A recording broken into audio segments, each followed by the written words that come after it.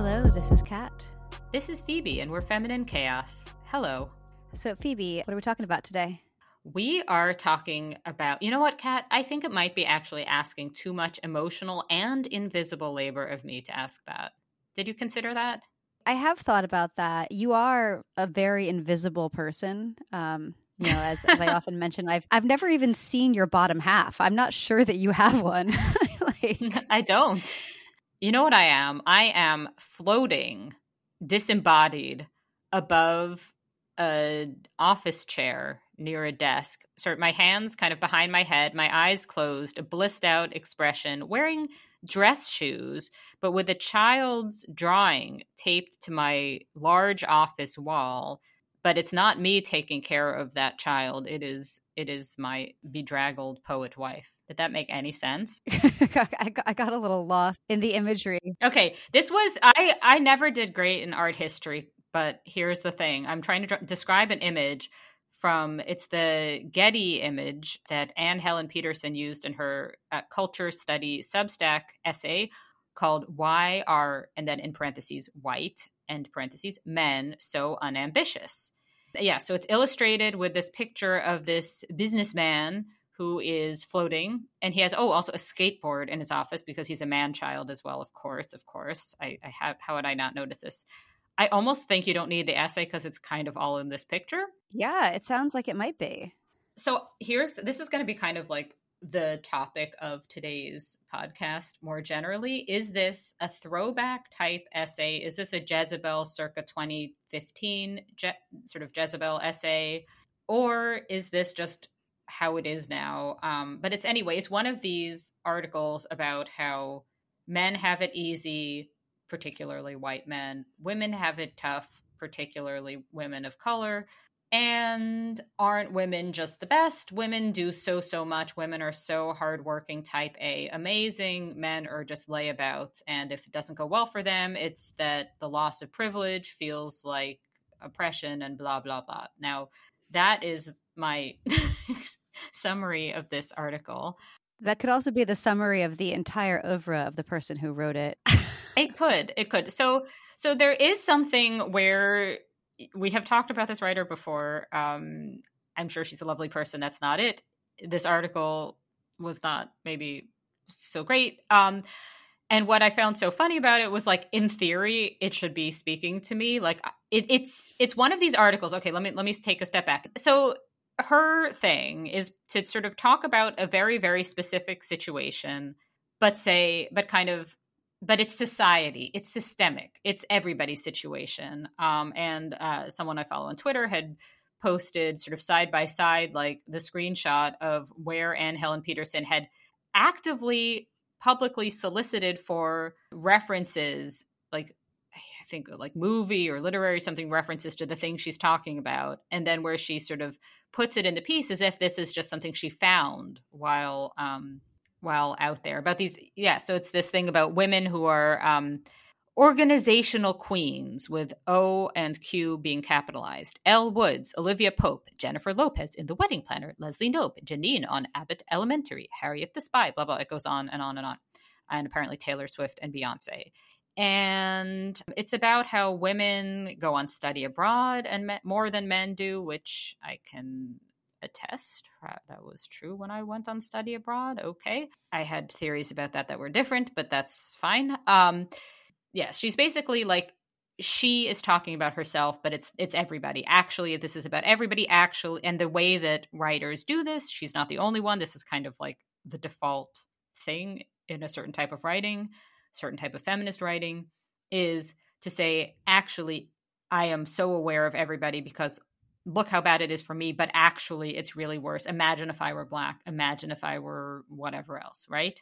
Yeah. That's certainly a thing that has become like the default. But what's funny about this is she's talking basically about women who have PhDs and are now writers. I am a woman who has a PhD and is now a writer, and I do not find this relatable. So what I'm wondering is, who is this for?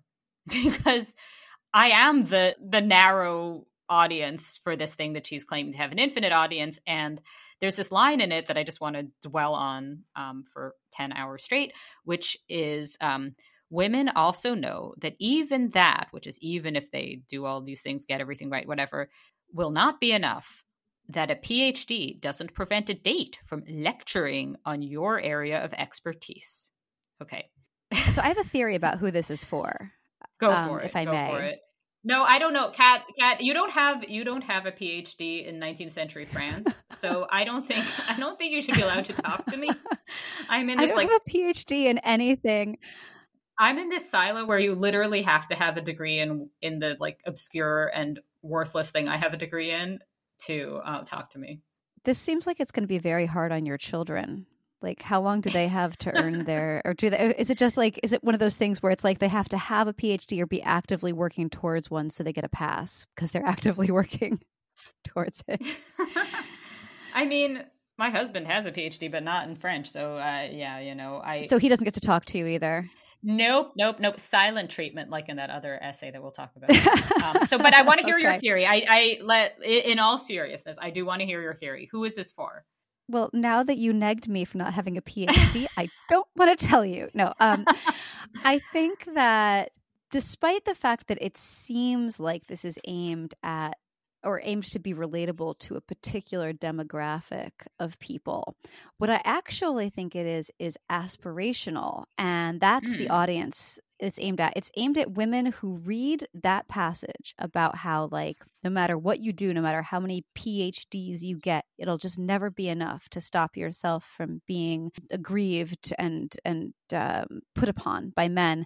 The audience for that kind of a statement and this kind of an essay in which that, ethos is embodied, it's people who want that to be true, who find it satisfying in some way to feel that this is kind of the theory that explains everything.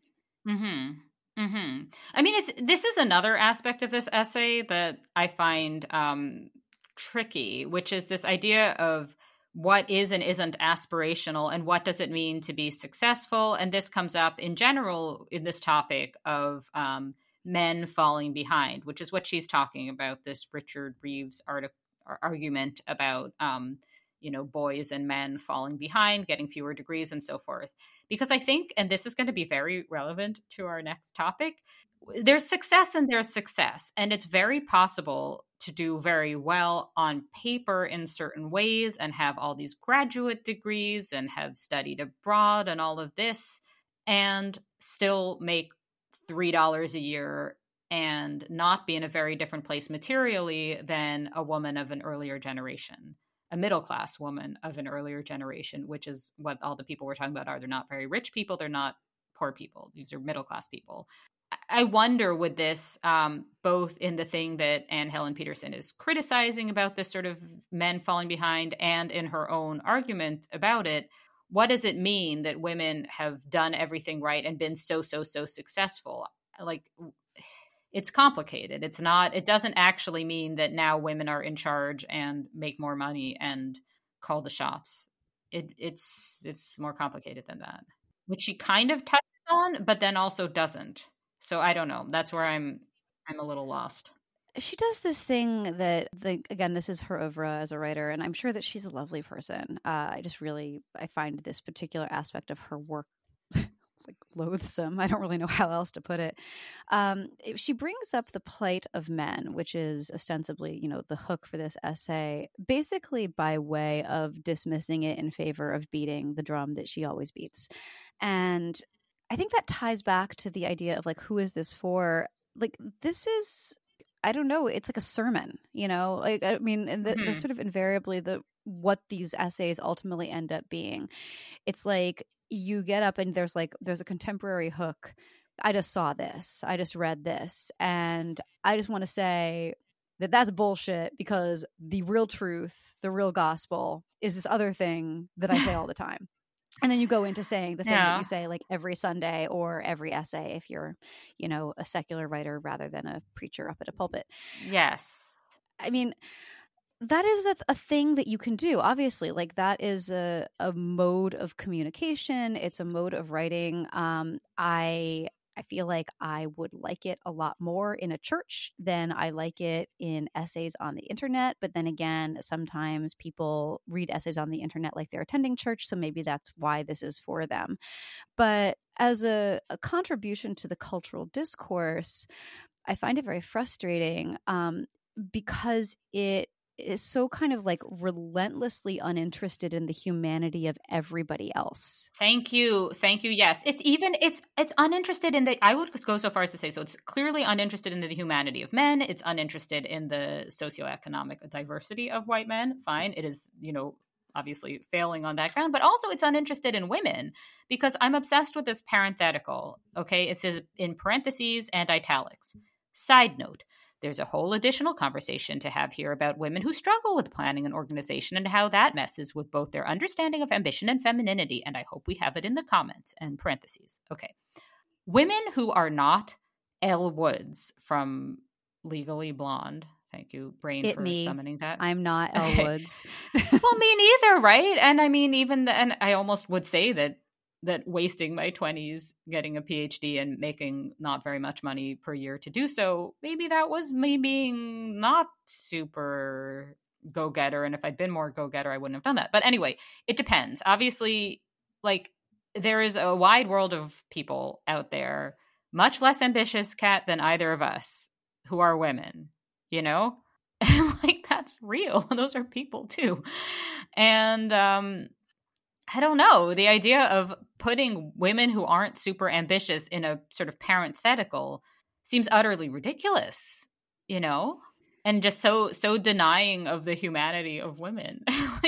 Yeah. And okay, actually, I didn't necessarily want to bring this up, but I think I have to, just because we did now mention Elle Woods, and she sort of like acknowledges this to dismiss it in the essay, but like Elle Woods, the source of her ambition, the entire reason that she ended up at Harvard Law School, was because she was trying to get her boyfriend back. Like, that's the only reason that she did it to begin with. She was completely uninterested in the law. She just wanted to like get into Harvard so that she could impress this guy who thought she wasn't good enough and get him to come back to her and marry her. Yes, good point. I'm sorry, like, it's extremely superficial to be like, I'm sorry, but have you even seen Legally Blonde? Like, do you not remember this? I mean, so I have seen Legally Blonde, and I'm very glad you bring this up, because I think that's relevant. It is. I mean, just in that, like, it's on top of obscuring the humanity of all of these real women, she's also obscuring the humanity of Elle Woods, and I just won't stand for it. Maybe. Oh my God. I just thought of something. They're going to do like a Roald Dahl Agatha Christie, where they go back and remake Legally Blonde, but now she's not going to Harvard to get a man. She's going to Harvard because she actually cares about learning and her own personal betterment, and perhaps helping others who are less fortunate. And that's it. Right. So she's a completely different person, and it's a completely different story. But yep. We'll call it Legally Blonde. But with modern technology, it can still be played by whatever age she was at the time, Reese Witherspoon. This is funny. We're going to have to talk about this on a future episode, because I just wrote an entire piece about this for another publication that will be out in a couple of days. And so anyway, to be continued on that front. Sounds good. But let's return to the question of, the humanity and the gendered humanity of women. Do we want to segue? Yes, I think we do. I think we want to segue into a different article the author of this article is Maggie Smith. Professor McGonagall? You might be thinking of Downton Abbey and the Dowager Countess. The Dowager Countess. I am. I had to truly, this is going to seem ridiculous. So first of all, we're talking about an article called My Marriage Was Never the Same After That. In 2016, I wrote a poem that went viral. My home life got complicated. It's in The Cut. It's by Maggie Smith. It's part of The Cut's sort of divorce package, apparently. It has like a bunch of different articles about women getting divorced. But I had to, before we talked, Google image search Maggie Smith poet specifically to not have an image of the actress, the British actress, the elderly, very elderly British actress who plays the Dowager Countess on Downton Abbey in my head the whole time. And what did you... Does that make sense? Yeah, what did you find? It didn't work. She's a perfectly lovely looking, non-ancient, I guess, American woman. It doesn't matter. I still am picturing the other Maggie Smith the whole time. What is a weekend? Exactly. Nothing can be done about this. Nothing can be done about this. I mean, as far as I'm concerned, she's having all these issues while also trying to hold things together in her aristocratic family in the north of England. Yeah. What would really make this for me to really just kind of like explode the metaverse, I think we should get Dame Maggie Smith, the, phenomenal and lauded English actress, to do a dramatic reading of this essay from The Cut by a different Maggie Smith. And that'll just be the nexus of everything. I mean, I don't think that my Britcoms newsletter would ever recover because there would be nothing else to ever talk about.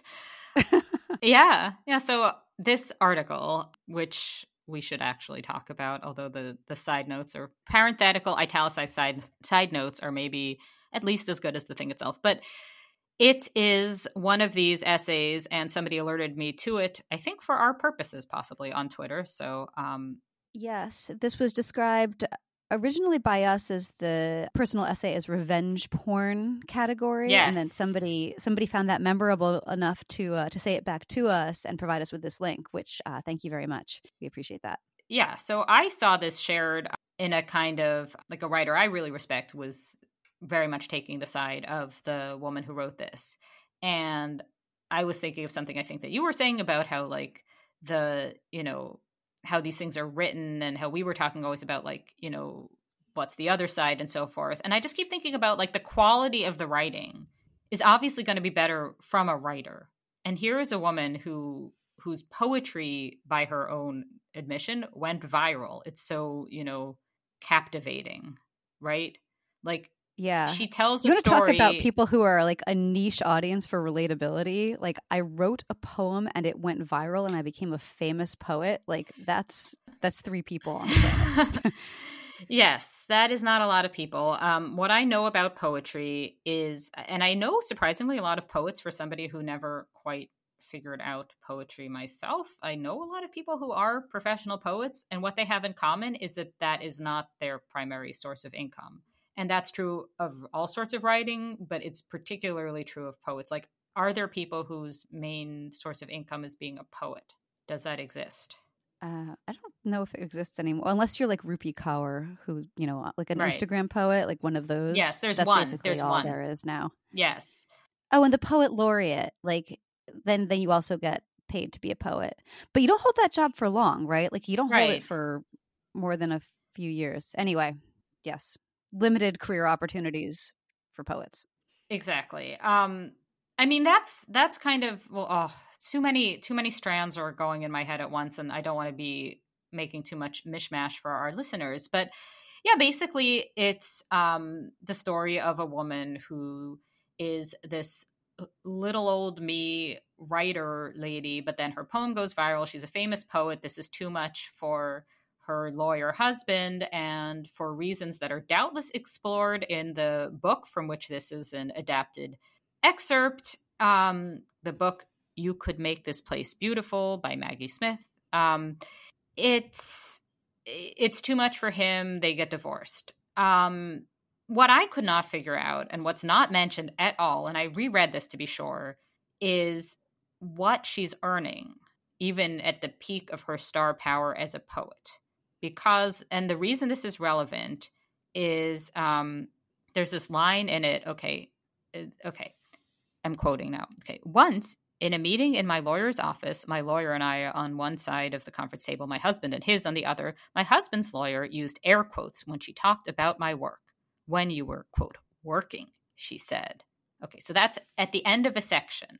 And it's like this dig, like, and it hurts, it's like a real knife going in moment, Mm-hmm. But then, and when I first read it, I thought, like, I'm a writer, my husband has an actual person job that, much as, I have a full-time job and I freelance and, whatever I work. But the point is, like, whatever I do, it's never going to pay as well as being an actual, like, white collar worker in the world who's not a writer.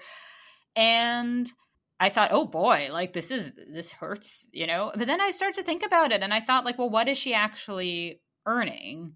And maybe there is something to this, and maybe the fact that she goes on business trips that don't actually bring in money for the family, if that's indeed the case, and it's I don't know, but it's a hunch I have. Maybe that's relevant. Anyway, I want to like pause the podcast to phone a friend. We have a poet friend, Lee Stein. She's been on the podcast a number of times. I want to ask her, like, do poets get paid to go to the AWP conference, which is, and how much? How much are they paid? You know what? I'm going to text Lee. Let's see if she maybe she's looking at her phone. Okay, we'll see if she gets back to me. I have asked her.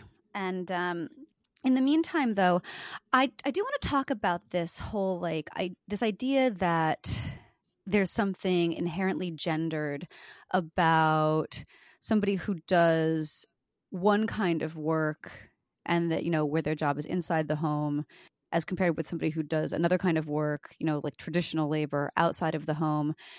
The idea that if the person who's working in the home is a woman and the person working outside of the home is a man, that any friction that results from this setup with respect to like who ends up taking care of household maintenance and such, that it's necessarily a gendered phenomenon as opposed to something more kind of universally human. And the thing that I keep kind of coming back to is, and I am really curious now also about the income aspect of things, because I think that makes an even bigger difference. It really would change the dynamic of things. But even if you allow for the idea that, say you have two people and one is doing a job that's based they work from home, and the other is working outside the home, and they make roughly the same amount of money and they do roughly the same amount of work. It may not be fair that this is the case, but it nevertheless makes logical sense that the person who is at home, who is in the house, ends up also taking responsibility for the kind of running of the household because they're present for it. And running a household takes work. And I was thinking about all of the stuff that goes into it. Things like keeping your refrigerator and pantry and whatever other household items you need, keeping those in stock. There are things you can do, you can outsource some of the labor. You can get somebody to come and clean for you. You can get somebody to come and landscape for you. But even then, you have to have somebody who's managing those people, making sure they come to the house and making sure they get paid and so on. So there's all of this stuff that it's literally unavoidable. Somebody has to do it. And the breakdown of who does it, again, whether or not it's fair, it just is logical that this will end up falling to the person who's actually in the house, who's most kind of tuned into what's happening inside the house at any given time. Does that make sense?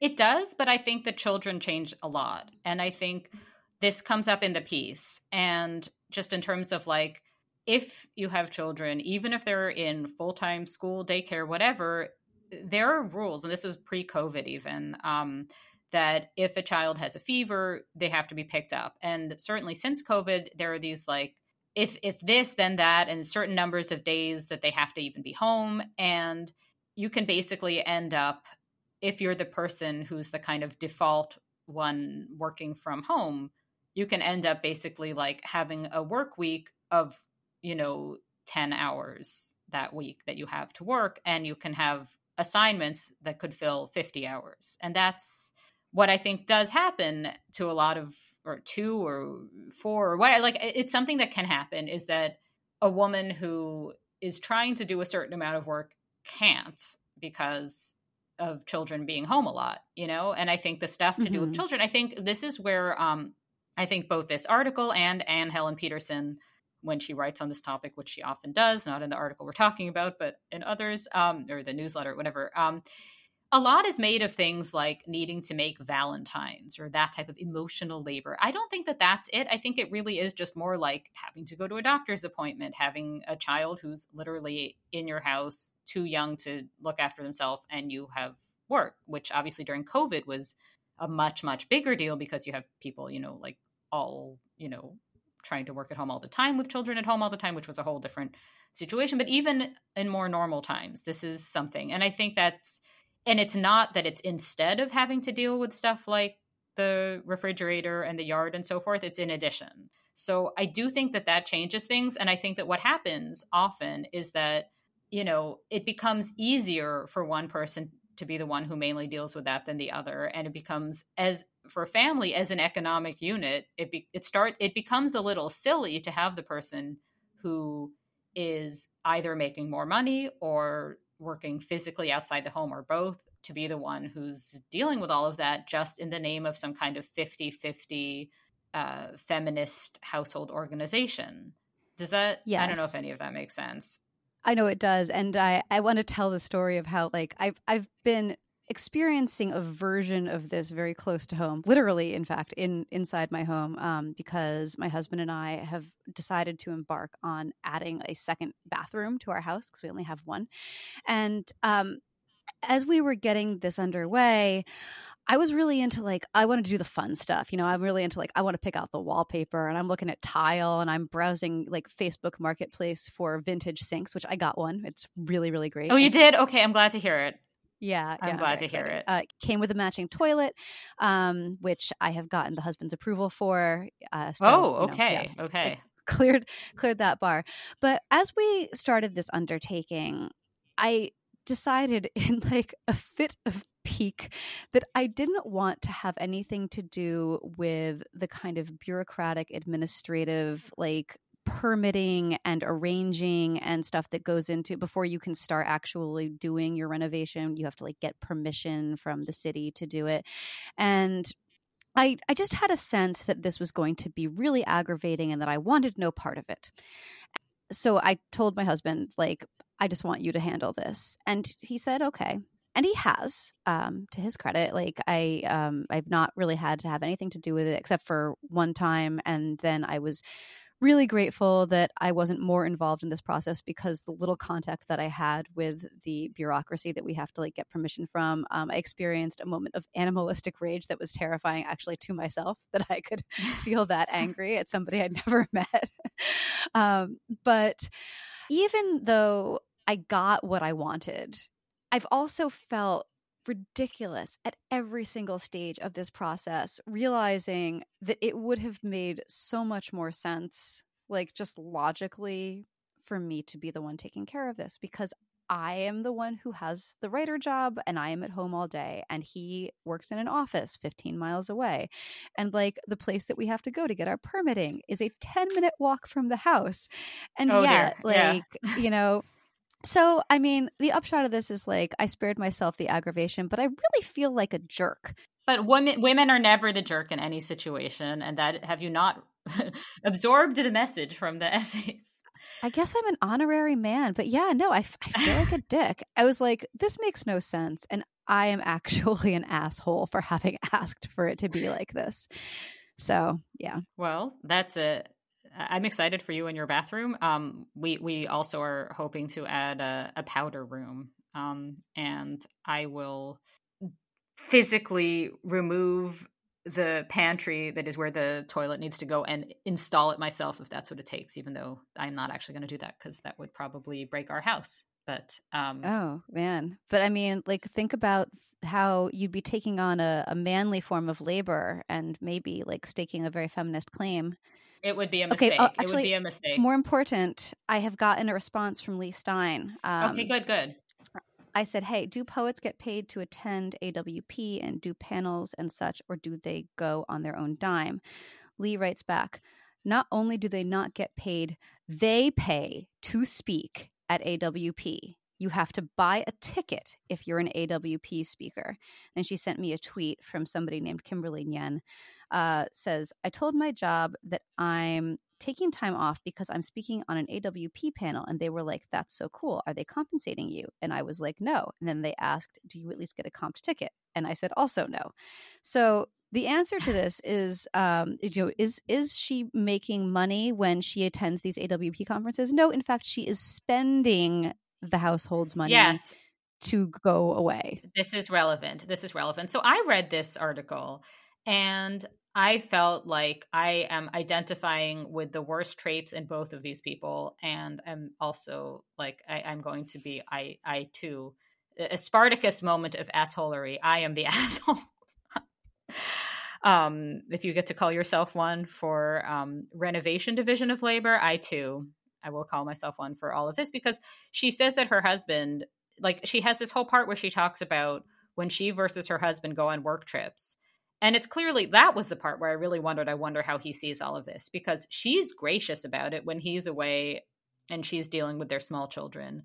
But when she's away, it's not often. And it's definitely, it's only like many times a year. And it's not, it's not much of anything. And really, like, he's just so like pouty about it, and it's like, I don't know. I bet they're both annoyed. Honestly, I bet because it is a lot. Like, my husband's away this week. I'm not full time looking after 2 children because they are in school and daycare, but it's still a lot and it's difficult. And the idea that the expected pose of a spouse is like infinite graciousness and not like some graciousness and some, but of course this is difficult, seems interesting here. Yeah, this is actually, can I just read this section because I breezed past this? Okay, it says, my occasional travel had been a sore spot in our marriage since before my poem went viral, but more and more requests were coming into my speaker's agency because of that poem. I'd spend 2 days here, 4 days there, and a couple times a year I would be gone for a week-long workshop, but the bulk of my time was spent at home. Okay, so I did a little math in my head, just kind of impromptu, not my forte, nevertheless. 2 days here, 4 days there, and then a couple times a year she's gone for a week at a time. This is actually like a lot of travel. Yes, it really is a lot of travel. And with small children, it is, I don't want to say too much, everybody's different, but it's asking a lot in both directions. If her husband's doing this, it's asking a lot of her. It's, it's very hard to be, solo parenting small children, and it's different. It's obviously, what's different for a single parent is that while they will probably have it harder on the whole, they may have some system in place for sort of logistics, even just like how to deal with the morning. You know what I mean? And if you're used to having a routine and you break that routine, all I'll say is we got everybody dropped off on time today, and it was not trivial. And I am definitely wearing clothing I wore yesterday and slept in because that was not the priority. Yeah, I mean, I think it's just that she's away a lot, and her husband is, I can imagine, thinking that not only is she away a lot, but she's away a lot not earning money, and as Lee Stein has let us know, spending money, it sounds like.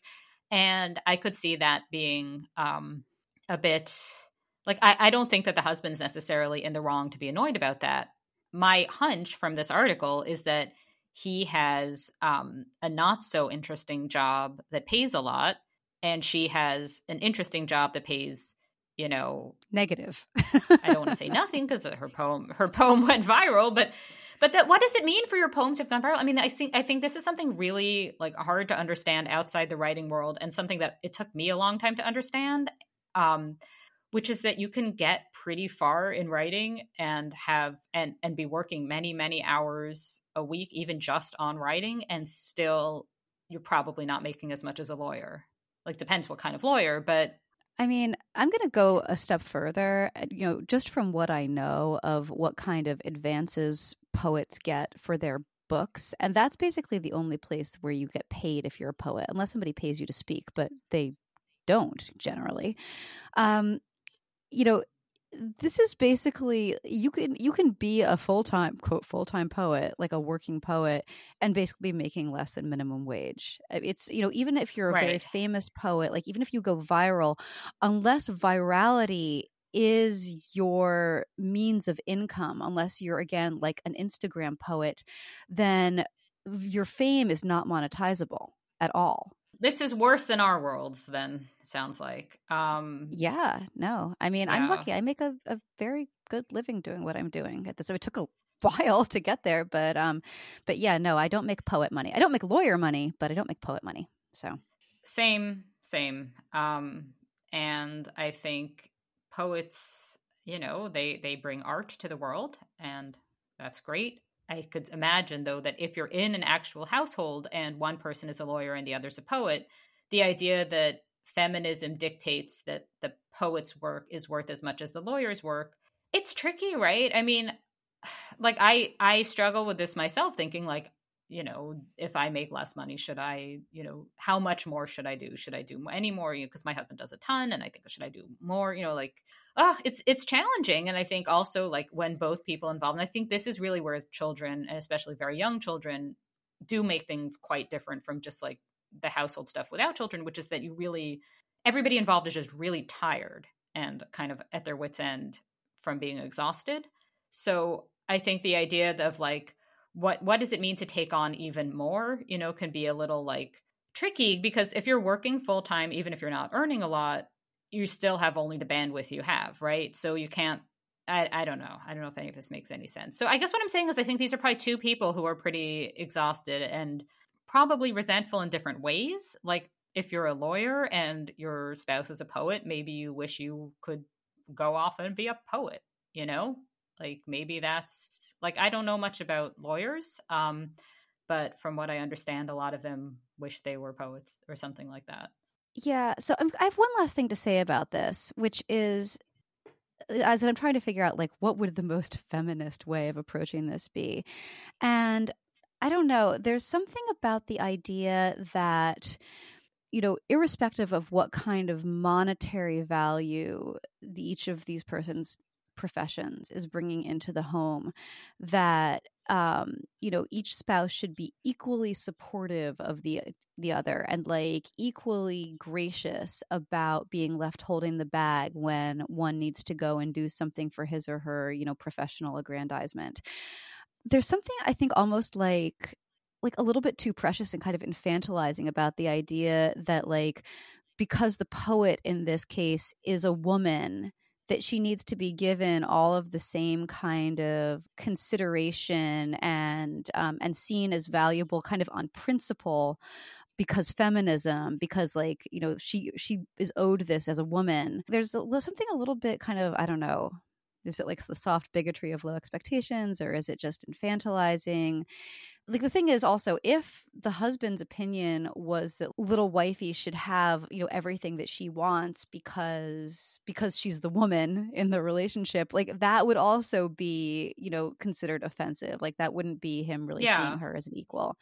So I guess I feel bad for the man. I feel bad for the man in this situation. I feel like he's kind of damned if he does and damned if he doesn't. I can see that. I also think, I guess, where I see that there is like a gender aspect that does line up with how the author presents it is, I think there is something where, especially once there are children, there's this like incentive for the woman to pursue lines of work that allow her to be available as a mother. And, this is helpful to her husband and his career, right? If she's around and kind of able to do stuff. And if the school calls and says, come in 10 minutes and pick up your child, which is a thing that happens. And it's not only women who pick up their children. I know men do this too all the time. But, if the school calls, there needs to be somebody who can do this, right? And I think what this seems to be the type, like this story seems to be kind of a case where like the woman went down that path, not that she didn't want to, but like somebody needed to be available for the children. She was that somebody. And it just so happened that the thing she was doing as kind of a glorified hobby took off, but not necessarily financially. And I still like, this is it for me. This is it. What the finances of this are really just so crucial. Like to do the air quotes about work are, if you're paying to go to a writing conference, that's fair. I'm sorry. I think that's fair. Yeah. I don't know. Yeah. I guess I'm the asshole for saying this, but I don't know, because like it's exhausting. That's today's title. We are the asshole. I think so. Are we one asshole or two, or more than two? I don't know. Do two women assholes equal one male asshole? I don't know. But can we do? Yeah, we have one more thing to talk about, and we have 10 minutes left on the Zencastr timer. So, oh, good. Okay, so Kat wrote the best article ever, and it's called "Stop Trying to Make quote Digital Blackface Happen" on Unheard, and it is extremely, extremely good. There's a quote from it that I have to read because I love it so much. Okay, ready? This is Kat. I'm Kat now. Okay. I'm going to do a dramatic reading of my. Can you do it in the voice of Maggie Smith? No, just kidding. No, I was going to do a Cartman voice. Okay, ready. I'm going to do my own voice. How terminally online must one be to think that the, quote, most insidious form of racism comes in the form of some 60-year-old Facebook grandma in Des Moines who feels that her emotions are best represented by a, is it a GIF or a GIF? GIF, thank you, of Stanley from The Office rolling his eyes. Okay, it's a wonderful article, but this part specifically is so much like that thing that Anne Helen Peterson says about the mansplainer with the PhD having woman on a date. This idea that the microaggression is actually the worst thing. Yeah. So anyway, but please, Kat, tell us what is digital blackface and why is it the most insidious form of racism? Because that's what you're arguing, right? Yeah, that's what I'm arguing. First, I argued that butts were racist, and now I'm arguing that digital blackface isn't. No, this is a recurring theme, and as I note in the piece, it's one that I'm quite tired of. I would like us to stop doing it. I would like to make a plea here and now publicly to everybody who is considering writing another one of these articles about how reaction GIFs featuring Black people are quote unquote digital blackface when white people employ them. Could we not? Could we please just not? So this is the argument. The argument is that when a white person online chooses a GIF featuring a Black person to use as a reaction, to encompass, to convey an emotion of some sorts, they are engaged in digital blackface, which is harmful and damaging because it reinforces racial stereotypes and is basically just an updated version of minstrelsy. So this concept initially made its debut in 2017, and at the time it was already kind of transparently just outrage bait. It was in a Teen Vogue essay, which I feel kind of tells you everything you need to know. And yet, it's this thing that kind of won't die. And the most recent iteration of it, resurrected zombie-like, this past weekend, was on CNN. This article contained a confessional from a woman saying that she had, quote, peeled Black people's faces off to put on her own. Well, that would be a problem. That would be a problem if she were actually doing that. I think that's a crime. Yeah. I was saying, it's murder and it's beyond murder. It's extremely gruesome. Hannibal Lecter did that. Yes, Hannibal Lecter did that when he made his escape, and it was very bad. You shouldn't do that. But also this compulsion to describe something that is honestly, it's anodyne. You're clicking a GIF on the internet. Even if you want to argue that there are implications to that culturally that maybe have harmful connotations, whatever, it's not akin to an act of violence, and describing it as though you've committed an actual murder using extremely graphic language is just, the idea that this somehow serves the Black community, I think is very silly. But I was just going to say, my feeling about this is one of these things that is it's like a manufactured narrative. And I really, really resent that this narrative is being manufactured where it is, in locations where the kind of cultural discourse and the national conversation is being set. You have people who are trying to persuade people to be at each other's throats, to, that they can't trust each other, that they can't relate to each other on the basis of race. And I'm sorry, but if you are one of these white women specifically who is bewailing that you're so sorry and so wrong and so uncomfortable with the fact that you feel represented by cultural products, which is what GIFs are, by memes that have Black people in them. If that makes you so uncomfortable, you should probably move to a country that has only white people in it, because you're really not cut out to live in a diverse society. A thriving diverse society, which America, for better or worse, is, the best example of we currently have going. Canada, a little shout out to Canada, which is diverse and doing pretty well. We're doing all right. We're pretty diverse. Also Canada. Yeah, yay Canada. But in these societies, people of all racial backgrounds and all backgrounds generally are going to be engaging with and relating to and being moved by and feeling represented by cultural products that are being created by people who do not superficially look like them. And that's a good thing. It is what we want. Here. I feel bad changing to even like pivoting at all because I just want to be like, yes. Well, I needed to yell. I needed to yell a minute and now I'm done. So pivot away. No, I think you're absolutely right. I mean, the only thing that I was trying to think about is when I saw that CNN article, before I saw your article about it, when I just like, it popped up in my feed, I didn't click on it or anything. All I could think was like, okay, that's the last gasp of something that's done. And that's an annoying type of article, but it's also very dated, and those things don't happen so much anymore. But then I was, as I was telling you before we started recording, I go back and forth on this because I can't decide whether I want it to be that that's done or whether it is in fact done. Because then you see things like the Anne Helen Petersen newsletter or whatever, where clearly this standpoint continues and this way of seeing the world continues.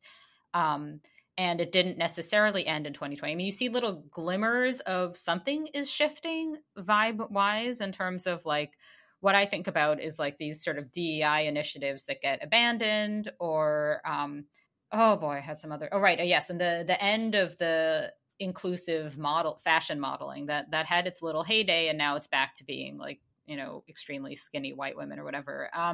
Thanks, Ozempic. But yeah, I think that like there's a sense in which people got a little like it just things start to seem dated, and the kind of histrionic, if you want to say it, sort of self-flagellation of the white female influencers in 2020 who are going to strive to do better and they're going to read their Robin DiAngelo, that feels like of another moment.